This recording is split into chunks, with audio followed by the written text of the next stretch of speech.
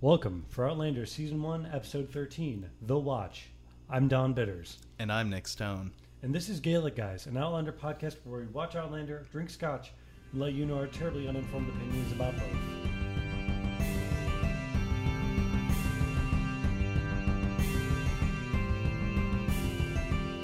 Our episode this week starts with the most cliffhanger of all cliffhangers, which isn't apparently a very tall cliff, because Jamie lands very solidly on his feet. Yeah. Here. It's true. It's almost disappointing how quickly the cliffhanger is at least semi-resolved. Yeah.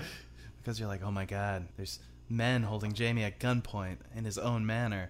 What's gonna happen? Turns out it's all cool. It's kind of cool. Yeah. It's kind of cool. It turns out to be cool. Yeah. As the title of the episode would imply, the men who have provided us this amazing cliffhanger for the previous episode are actually the Watch, who essentially are like mafia, Yeah, like kind enforcers.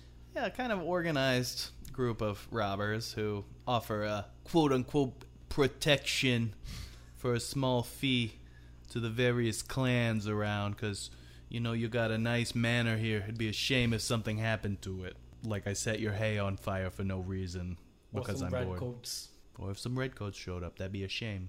So Quarry, who is the leader of the Watch, has shown up, and Jamie, of course, has no idea who these people are, and they have no idea who Jamie is. So Jamie is now essentially in his own house, hiding as Jenny, his sister's cousin. Right, because Jenny is an amazing improviser and liar, because she walks in on this scene of Jamie being held at gunpoint and instantly is like, don't worry about Jamie, McTavish, my cousin. Totally a normal guy who's just here. Don't worry about why I gave him the master bedroom in a permanent way. Don't worry why I'm saying all these really expositional things right to your face. Yeah, but she covered, it was pretty slick, and McQuarrie backs down for the time being. I was gonna say for a long time, like Jamie's physically, you can just like beat the crap out of him and nothing happened to him. Like he's still like steady on the course. Jenny's the same way, just with everything else. Right. Like she's always like, I'm in charge of this shit. Yeah, she's making sure that this house keeps a running. Yeah. We first meet them, we get all this exposition of the details in the kitchen. Right. And that quickly transitions into a dinner that Jenny's prepared for them, where Macquarie, the leader of the Watch, quickly puts on his suspicious hat and starts like inspecting everything about Jamie. Right. Yeah, McQuarrie here plays the role of Detective Columbo because he's just like, interesting. Never heard about you, and I talk to Ian all the time. And it's like, oh, okay. Yeah, it's almost like a little bit of overperformance across the board here. It's like the direction was like, okay, act super curious, Jamie. Act super. You don't care that it's curious, and you're not suspicious at all. And then they just took it like a step too far into like improv theater. Yeah, I mean, I think it plays pretty well. Jamie definitely acts here as if he's a person who can't hide his disdain, you know, which is the situation. He's a proud man. That's like a crux of his character in general. Right. Like Jamie's really bad at hiding. Yeah, he wears his emotions on his sleeve. Fight. Yes, that helps. As they're all discussing, turns out they all fought in France. I am actually personally unclear on the history of why that is. Right. For some reason, they're mercenaries for the French. So, okay. Yeah. Cool. So everyone was so suspicious and mysterious as Jamie offers to shoe the horse for Macquarie the next morning. As everything you're talking about with, you know, like, oh, look at all this hay. It'd be a shame if someone set it on fire. Immediately comes to fruition. Yeah, because Jamie says to a character who I don't know if he's named, but I'm just calling Jerkface. It describes like 4 of these characters. It does, but this guy has a particularly jerkish face. That's true. And so Jamie, walks up to him and is like, "Oh, I see you've helped yourself to Ian's tobacco." He's like, "Oh, and it's good." And he's like, "Too good for you, jerkface." He doesn't say jerkface. I put that in there. Anyway, it's implied. It's implied. So jerkface takes this tobacco, takes out of his pipe, and lights a cart filled with hay on fire as a funny prank, because it's super funny to do that. Fire is hilarious. Yeah. No. This is the equivalent of like the Beavis and Butthead fire thing. Yeah, right. Basically. Jamie then immediately flips out and reveals his like full fighting force Jamie mode of like taking down 3 guys single-handedly. Yeah, he's very like Wolverine here, minus one adamantium skeleton, basically. No, but he's got a kill. He does have a It's kill. equivalent. It's the same. Yeah. Totally the same. But then Macquarie steps in and is like, oh, we're so sorry. This is, how dare you? This is very rude, guys. Anyway, Jamie, do you want to also be a robber criminal? Because you're so good at the kicking my guys' butts. Which, yeah, I can see why that's appealing. Yeah, this is actually his like recruiting technique. Is he just puts out a bunch of douchebags who are never really going to piss off someone who's going to be able to beat the shit out of them, and then immediately tries to recruit that person. Right. It's kind of It's not a very effective strategy. I mean, it's one of those, like, you know, organized crime tropes where it's like, main character comes in, and he's better than, smarter than, or kicks the butts of the current, like, mafioso characters, and so then someone's like, I see potential in you, kid, you know, or whatever, and then, you know, you get the rest of the story. Cut to The Godfather. Yeah, right. Yeah, exactly. It's The Godfather. It's The Departed. Yeah. It's all of them. It's all over there. And so we get a tiny little mafia episode where Jamie is tempted to go back to his fighting ways. And that's quickly interrupted by surprise Horrocks. Horrocks. There's a reason that we gave him a name and talked about him previously. And gave him a scene at all. Right. Yeah. A scene that didn't do much of anything in that episode. Yeah, I was super confused until this episode about why we spent any time with that character. And now it's like, oh, I see. That came back around. Okay. Yeah, but it doesn't resolve in a way that has a particularly great impact either. So right. So we find out that Horrocks is working with the Watch to plan an ambush on the Rent Party, who I'm a little confused by that because I thought the Rent Parties were Scottish, but this is actually the Redcoats. I was unclear on that myself, but they refer to the Chisholm Rent Party running around. Chisholm sounds kind of English, so maybe it's an English landowner in Scotland. No idea. That borders the Fraser clan here or whatever. You sound incredibly well informed about this. I mean, this is mostly guessing from what I gathered from the episode.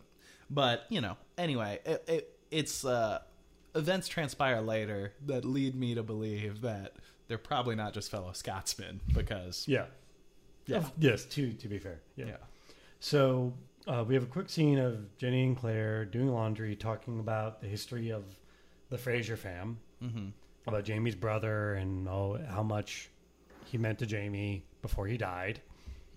And then her mother died. In childbirth. There's a lot of death in the Fraser family. It's awkward. And then immediately, surprise, water breaking. What? How dramatic.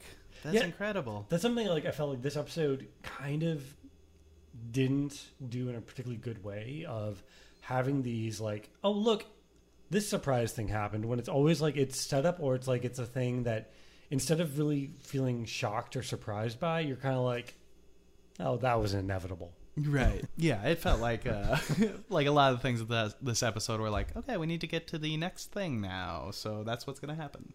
Yeah, so we're going to get to the next thing now, and that's what's going to happen. So next, we have Claire is attempting to adjust Jenny's baby, who apparently is coming up the wrong way. Feet first. They refer to it as a footling. We think of it as a breech birth now, but I kind of like the name footling. That's much more charming. What did they call the like baby that was replaced by as a changeling, like fairy baby? Yeah, so they got changelings, you got footlings. It's just a baby that's a giant foot. Yeah, it's awkward on a lot of levels. They don't like to talk about it, right? And they don't want to talk about it. Don't tell Ian about this because we don't want to worry anyone. It's like, why do you have all these shoes, and why just one? We actually now have the confrontation between Jamie and Horrocks, our wonderfully conveniently placed Irishman. Who is clearly blackmailing Jamie, and is not just blackmailing Jamie, but like is doing it in like the most like cliche way. Like he's just like, well, I want money.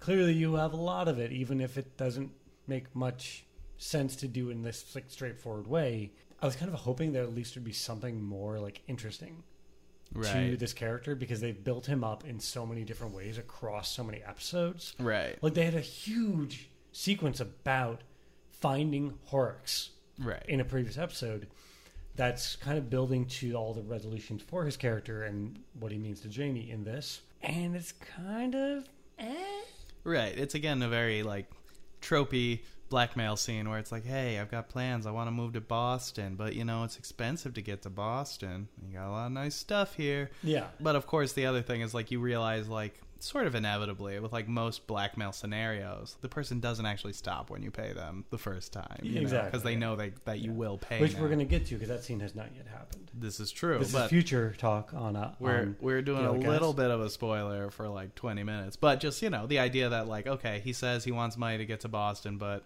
as we strongly suspect, that's probably not where it's going to end. No. Also, I want to point out that I'm pretty sure that they just created Horrocks as a character by taking still images of Robin Williams from the first part of Jumanji and putting him in like a little Irish outfit, because this guy looks a lot like that. I will give you that. Yeah, he does. There's one small thing they do set up, which I do know comes back in a really big way in later seasons, which is that the family, the Fraser family, has a hidden stash of jewels and other like very expensive items in a nearby, I forget what they said called it, but it's like a small castle, like a ruins. Okay.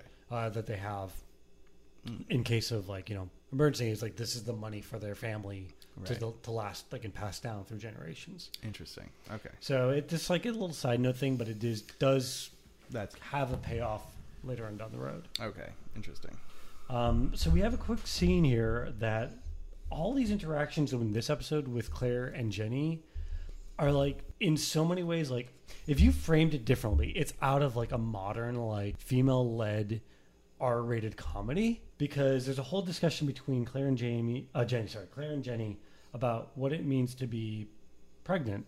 And Jenny has two lines in this, which I found one astounding and one of them fantastic. The first one, which is where Jenny's describing like all the stages of having a kid in you, and it all sounds pretty awful. But then she comments where it's like having a man inside you, except he's trying to get back out. Yeah, it got a little strange there where I was like, I'm not sure I follow entirely that towards the end of your pregnancy, it's like a man's inside you, but like gigantic. But then sometimes men do want to be inside you and go back to the womb or something. And I was like, Jenny, you're in a lot of pain, so you say whatever you have to. Me, I'm probably not going to be pregnant unless there's some significant advances in modern science real quick, so I'll just never understand, but I believe you. We'll trust. And then we understand, we find out that we're going to have a drunk baby. Yeah, well, no, this is like this along with, it's Scotland, sir. Yeah. Is like one of my favorite lines I've heard from this show thus far, where Jenny says that like she needs a drink to get through this birth. Mm-hmm. And Claire points out like, well, if you're drinking, the baby will be drunk too. And Jenny says, well, come into the world like a true Scotsman. Yeah. It's like, okay, so we should watch out for alcoholism in your family. That's what I'm hearing. It's Scotland, sir. Right. It's Scotland, sir. Just expected. So Jamie and Ian are talking over the burnt out hay. Mm-hmm. And Ian's explaining why the watch is necessary, because the alternative is the redcoats. Right. And it would be even worse for them. So it's like, the devil you know is better than the devil you don't. Right. Or at least it's a lesser devil, I should say. Right. And in this case, I mean, we'll get to it shortly, but there's at least the understanding that the watch are made up of Scotsmen, and so that on some level their loyalties lie more to their Scottish roots than to at least the redcoats. Yeah. Even if there's they're money thieves, on the line, but they're Scottish thieves. Right. It's kind of an honor among thieves thing. We come to find out. There's a line at the end of The Rocketeer I've always loved, with one of the mob guys. Like the mob and the FBI are both like facing down against the Nazis. Right. And like the mobster has a line. It's like, I may not make an honest buck, but I don't work for no two-bit Nazi. It's like there's a similar vibe here. It's like, well, I'm an asshole and a scoundrel and a thief, but I don't work for the British. Right. I kind of hope that, and Ian points out why it's been useful to them, because of, we just saw in the last episode how horribly Jenny in particular was treated by the British, and so it's like this is a market improvement, like a measurable improvement over that life. So that's why he's in such favor of this arrangement. Mm-hmm. So Jamie tells Ian about Horrocks' payment, everything like that. He then goes and talks to Claire about the whole situation. Mm-hmm. And he talks about how, like, well, the money that was supposed to be, the money they've hidden away is supposed to be for them and, like, their family and, like, over the years. And I'm honestly unclear, and maybe my memory's just kind of foggy, but like it's revealed that Claire believes she's barren, Right. which is actually a really big deal. Yeah, I mean, I think they allude to it in the very first episode, I think, when they talk about the awkwardness of, like, trying to start a family again and things, and that they haven't been successful. Frank and Claire have not been successful in having kids after the war has ended, even though they've been trying. But, I don't know, like, I feel like they're, it's short time in TV time. Maybe it was more time in, like, the actual timeline of this, but, like, I feel like we haven't really had enough time to establish that, like, whether there's a fertility issue somewhere in there, Well, no, but it's also not been something that's come up a lot within the series thus far. Right, yeah. It's just a really interesting reveal for this character. And I think it's an important reveal for the character, and I honestly wish they'd taken it further. I mean, because very quickly, Jamie's like, oh, well, he's good guy Jamie. And he's like, well, I would never want to see you hurt or, like, in pain. But clearly Claire is very upset by this. Yeah. And again, like, you and I can never understand anything regarding what it means to deal with childbirth or have any sort of relationship to a child like a mother would have. But I feel like the way Claire's reaction is, it's like such a important thing to her that in context of the episode kind of just goes away.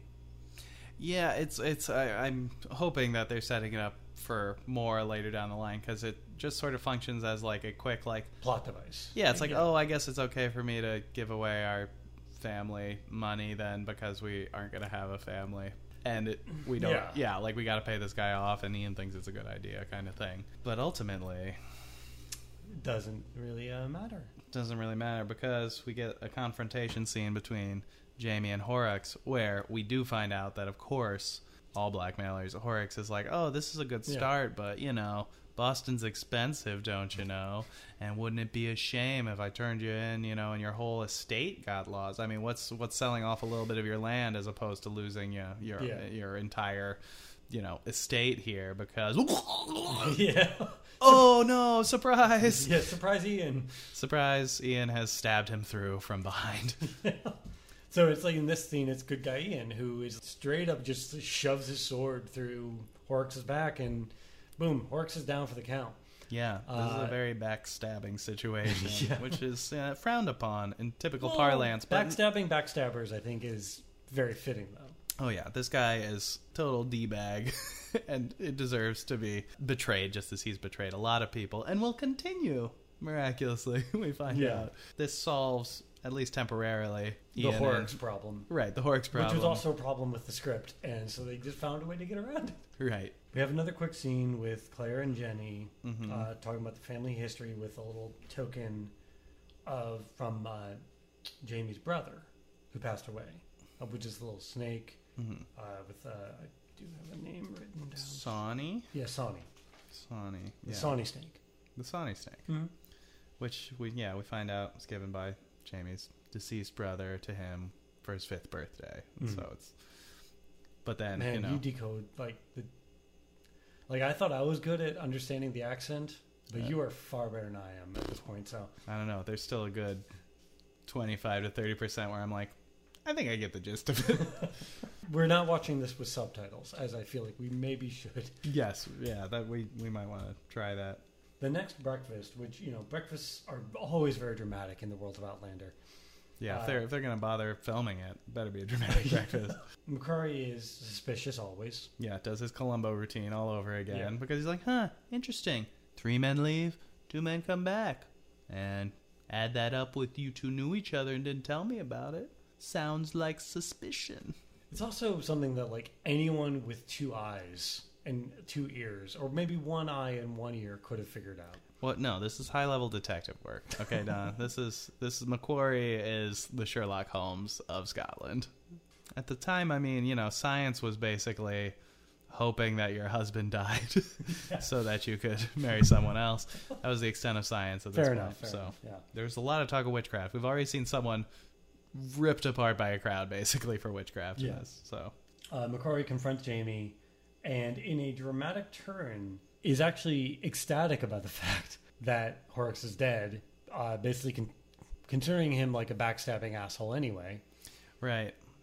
Well, I think he almost more than anything, we sort of reveal or realize over this episode that McQuarrie has an eye for talent, sort of. That's true, yeah. And that he's pegged Jamie as like kind of a fellow traveler, as a another soldier. Man. He's a warrior. Yeah. He calls him these things. And I was like, you would be good at this. Like, come join me. And you're like an honorable person, obviously, because you are so pissed off that we're here right now. Yeah. And so as opposed to Horrocks, who is the most mercenary person you've ever met in this entire series, he's actually, he's perfectly happy that Horrocks is dead, so long as Jamie takes his place for this raid. Exactly, yes. Which is a very convenient point where Ian also decides to volunteer, even though, he's got a baby on the way. Right. And a wooden leg. Which is, going to slow him down a bit. So it's, he's watching out for Jamie. And, that's his goal. Mm-hmm. And he's a stand-up guy. So makes sense. Claire and Jamie have a quick scene with the Sawney Snake, which is just a quick scene with the Sawney Snake. There's not much there. Right. But, you get your only, romance for the episode. You get a little sexual tension as Jamie goes off. Well, we're going to get some real sexual tension. Oh, we'll get back to that. Don't worry. So the robbing party's on its way, and we reveal the double meaning of the title of the episode, where the head of the watch, has a watch that's shaped like a skull because it's a death watch. And the watch says something inside, like basically, death visits us all. Yeah. And so it's like, oh, kind of a downer. Anyway. From kings to the poor, everyone dies. Yeah. Which is like a super cheery message. Yeah. To look at every time you want to check the time. Yeah. But we also reveal the true nature of Makarie's loyalties when Jamie, who now at this point has revealed to Makarrie that he has a price on his head and that anyone who's a scoundrel would clearly turn him in for the money. Right. But Makarrie says that he would never turn Jamie over to the British because he hates the British and he'd rather shoot Jamie dead before he does that. Yeah. So, there's kind of this bonding scene and you realize that Jamie and McQuarrie are more alike than different. Yeah, you kind of get this version where it's like, I did a lot of fighting for other people, and so I decided, why can't I just do the fighting for my own benefit? Yeah. And so it's like, kind of a, not quite a Robin Hood thing, because he's just enriching himself, but kind of an honorable thief. He's just Robin in the Hood. Yeah, exactly. But then we arrive at the bridge where this ambush is supposed to take place. And it turns out an ambush does take place. Oh, yeah, that's totally normal, isn't it, Don? That's what we expected? Yeah. Oh, no! The Redcoats are here!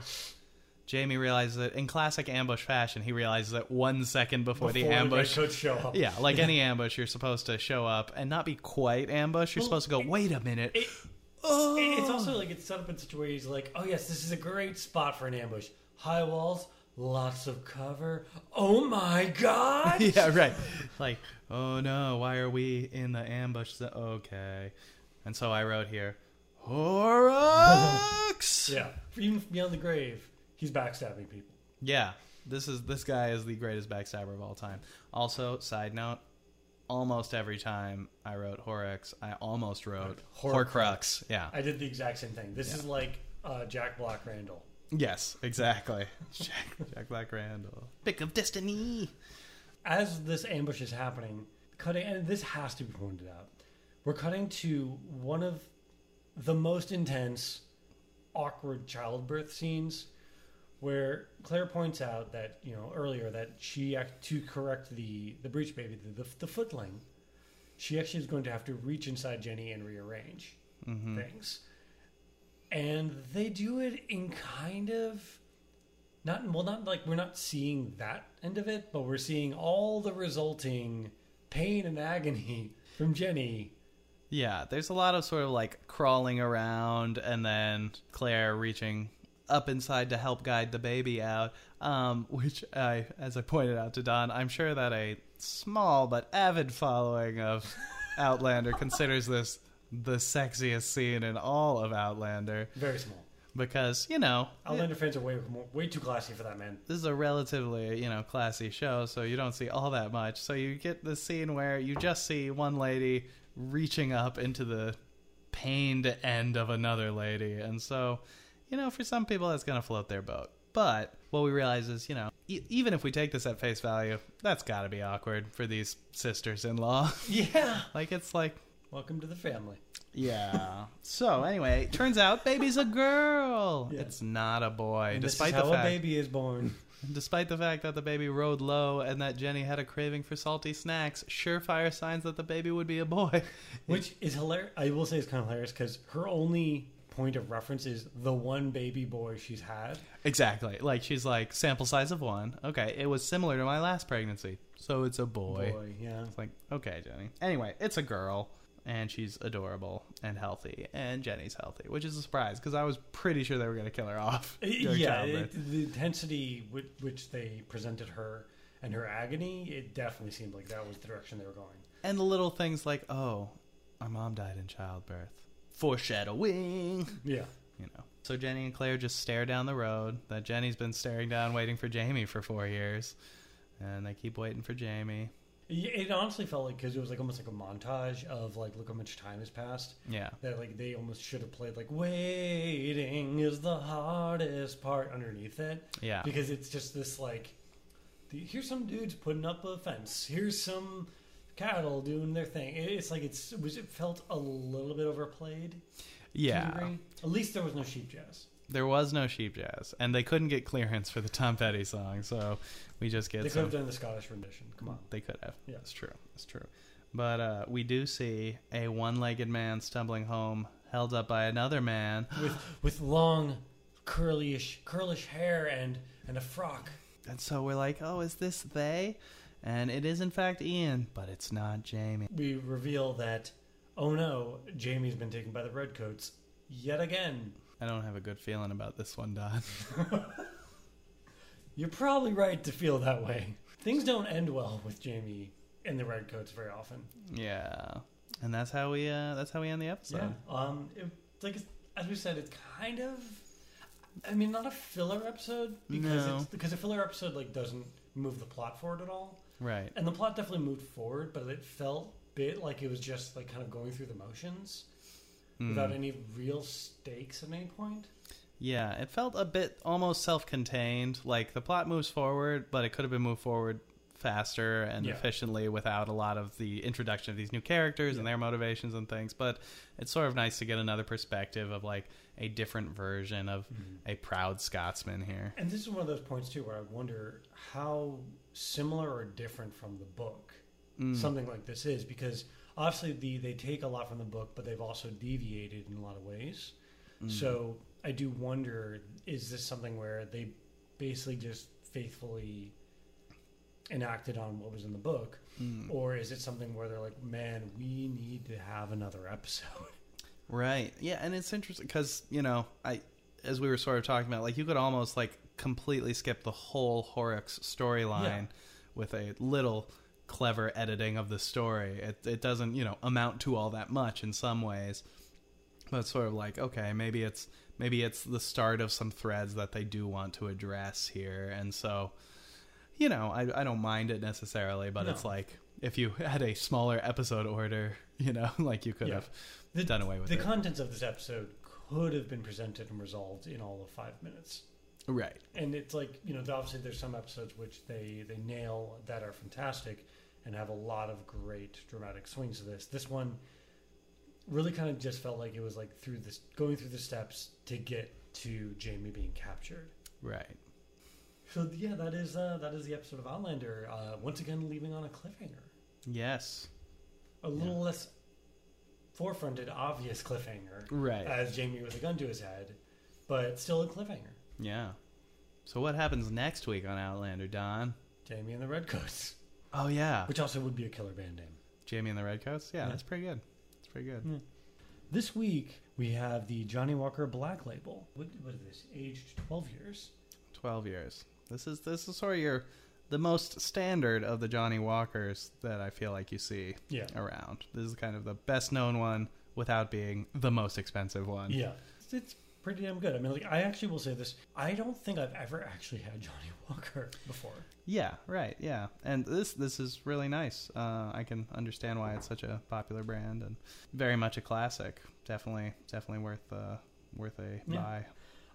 So that is our episode. Shorter one. It's a little less eventful one, but hey, it's getting us to Jamie and the Redcoats. Jamie and the Redcoats.